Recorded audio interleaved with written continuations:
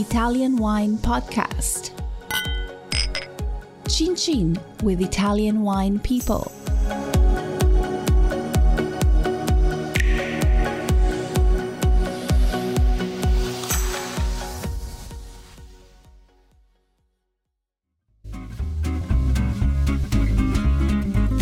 Hi everybody! Italian Wine Podcast celebrates its 4th anniversary this year, and we all love the great content they put out every day. Chin Chin with Italian Wine People has become a big part of our day, and the team in Verona needs to feel our love. Producing the show is not easy, folks. Herding all those hosts, getting the interviews, dropping the clubhouse recordings, not to mention editing all the material. Let's give them a tangible fan hug with a contribution to all their costs. Head to ItalianWinePodcast.com and click donate to show your love.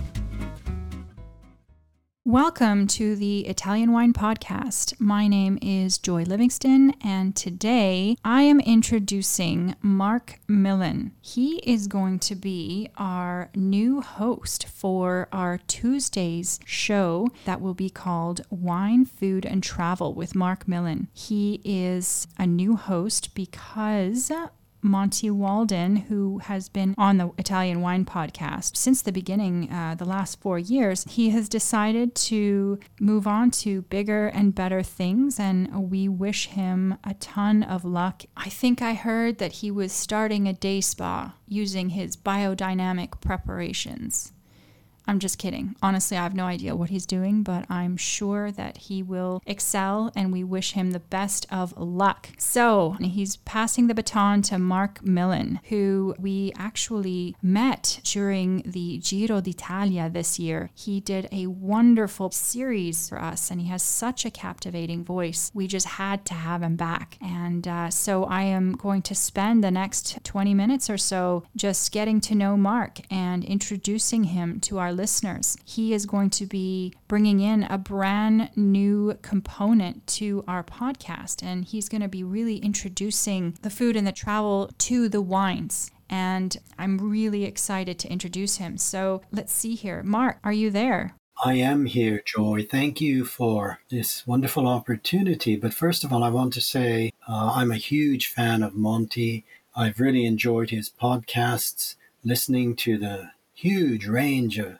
subjects that he has covered, his incredible knowledge and easy, affable manner. So I'm sure he's going to be greatly missed by many listeners. I wish Monty well, because I'm sure he has exciting plans and will be doing some new things. Awesome. So, Marc, I know very little about you. I know that you live in Devon, in jolly old England, and you are also a Vinitaly International Academy Italian Wine Ambassador as of 2021, this year. I know that you are the author of 14 books, including a series of illustrated wine and food travel books, and that you will soon begin on our podcast. So why don't you go ahead and tell me a little bit about yourself and how you got into food and wine, because I think you've been doing it for about 40 years now. It's a long time. Well, it is a long time. I'd like to say that it seems like it was just yesterday when we started, but it actually does seem a long time. My wife and I were just 19 years old when we met at Exeter University, and Kim then was studying photography,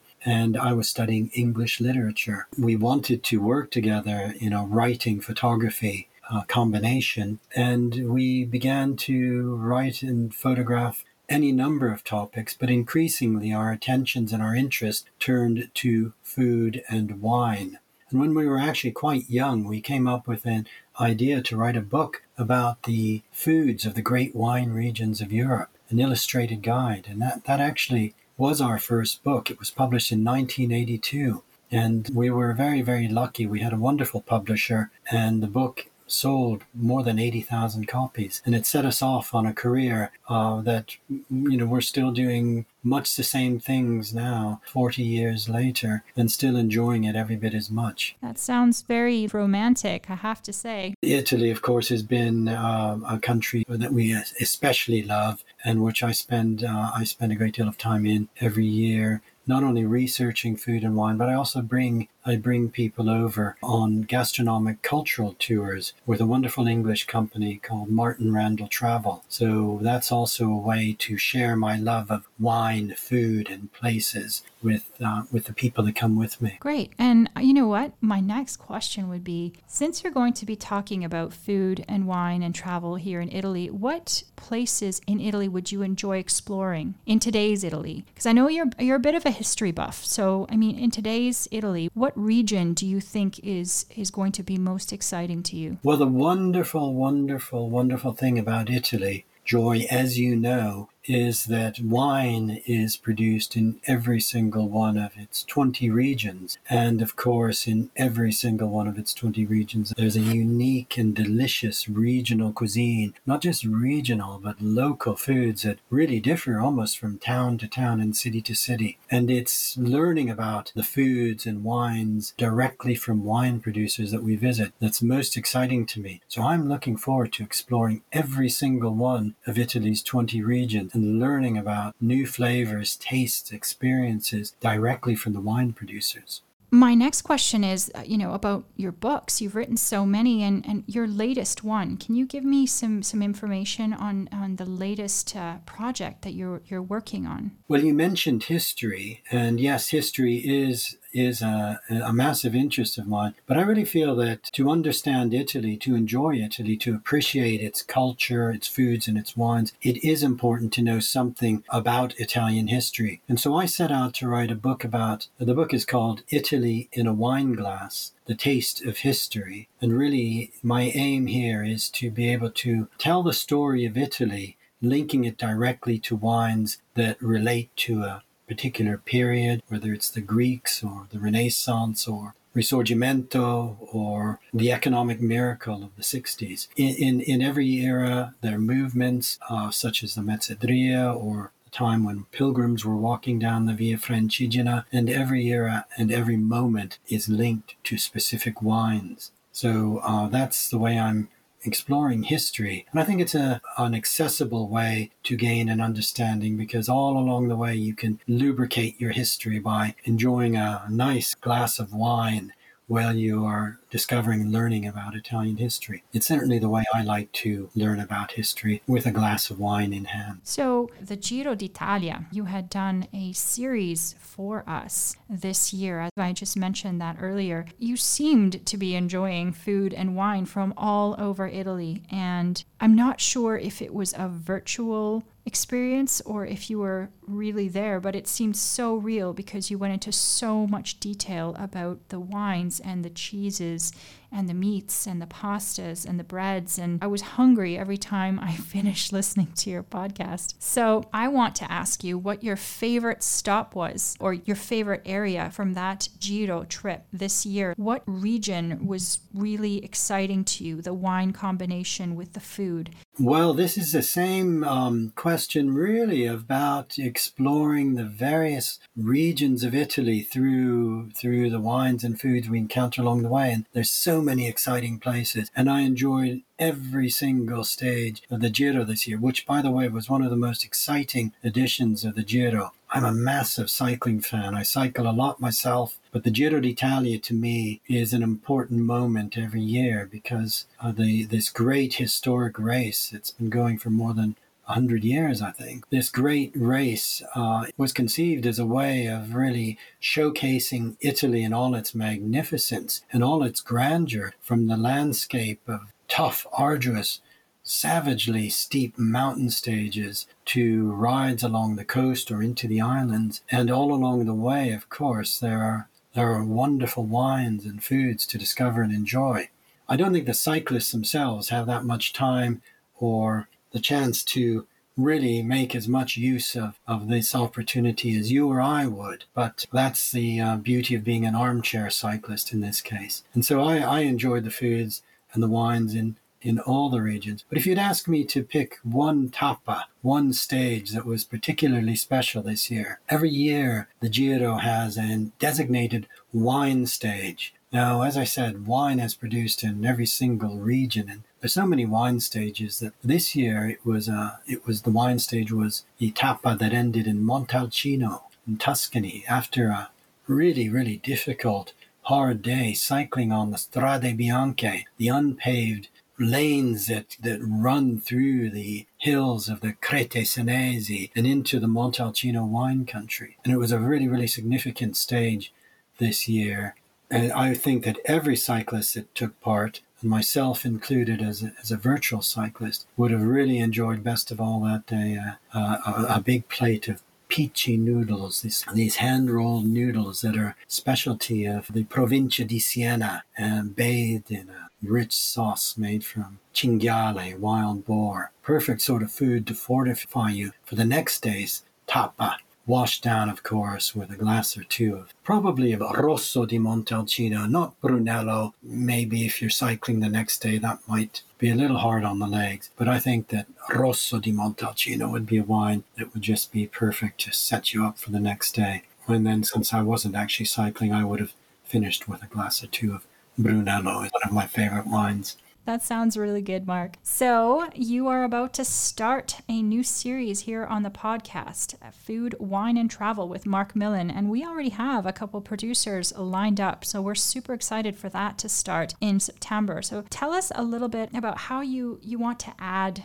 the food component. You've already sort of touched on it, and I think listeners can get an idea of the way you express yourself, which is it's awesome. You make things just come alive. And, I just wanted to get your take on how do you think your style, the way that you talk about food and your knowledge, how can you complement the guest wine producers, and how can you sort of bring that together to showcase the fantastic colors and the flavors and the wines of Italy? Well, the exciting thing about the new series we're starting, and why I'm so excited about it, Joy, is because the wine producers themselves are the ones that know their area best and that are most proud of sharing the wonderful riches that they have in their own area. So I'm really excited to be able to have these conversations and really get an in-depth and very personal flavor of what the food and wines are like in each region. It's the producers themselves that will really be the stars of the show, because they're going to be sharing with us their wines, the beauty of their countryside, and also the flavors of these wonderful foods that they eat day in and day out. Because in my experience, I found that in Italy, more so than anywhere else in the world, wine producers, Italians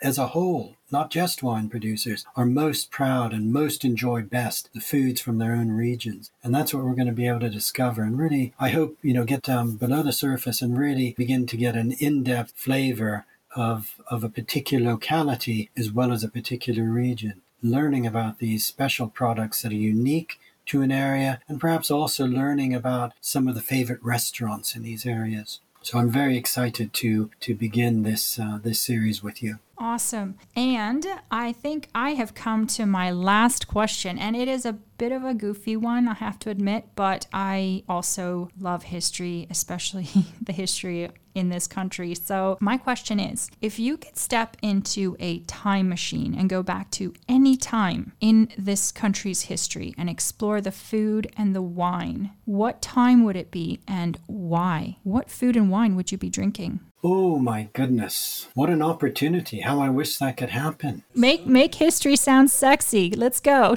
Tell me.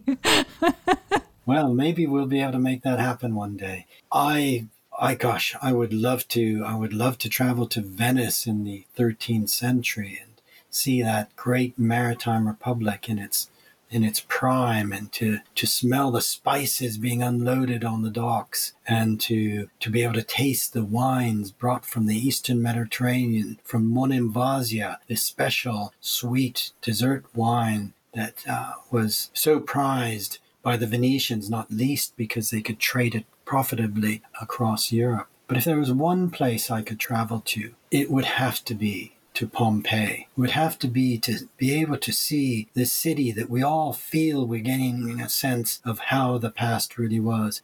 I would just want to walk those streets that are rutted from the chariots that rode across the stones, or perhaps pause at one of the fast food outlets that line the streets selling wine and foods out of the hot dispensers. And what wine would I drink? What food would I drink? Well, we know the Romans ate some unusual things, such as roasted dormice and various other delicacies. I think I would want to just have the flavors of the ordinary people. I would want to taste the garum, this seasoning of the ancient world made from fermented fish, rather like a Thai fish sauce, I imagine it. In Calabria today, there's actually a product called colatura di alici that is something like the Roman garum, and I would want to season perhaps just some ceci, some chickpeas, and some lentils and simple food washed down with the simple wines that the ordinary people were drinking, not the 100-year-old wines such as Falernum, this famous historic wine, but just the wines of the ordinary people. And that's what I'm looking forward to discovering in our podcast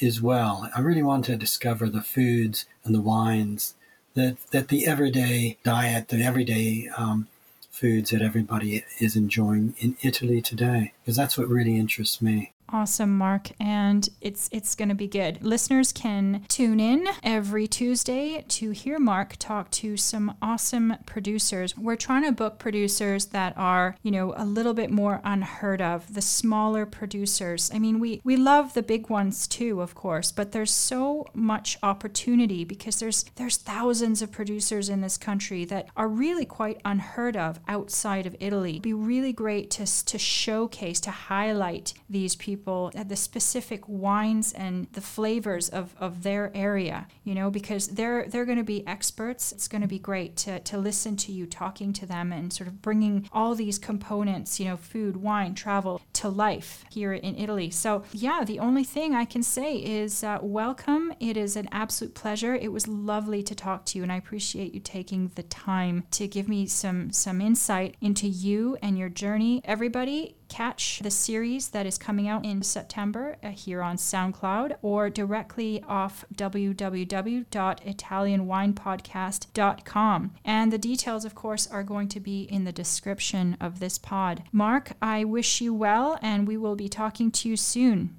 Thank you, Joy, so much. I'm really looking forward to it. Looking forward to seeing you soon. Great. Take care. Bye-bye. Bye. Listen to the Italian Wine Podcast wherever you get your podcasts. We're on SoundCloud, Apple Podcasts, Spotify, Himalaya FM, and more. Don't forget to subscribe and rate the show. If you enjoy listening, please consider donating through ItalianWinePodcast.com. Any amount helps cover equipment, production, and publication costs. Until next time, cin cin.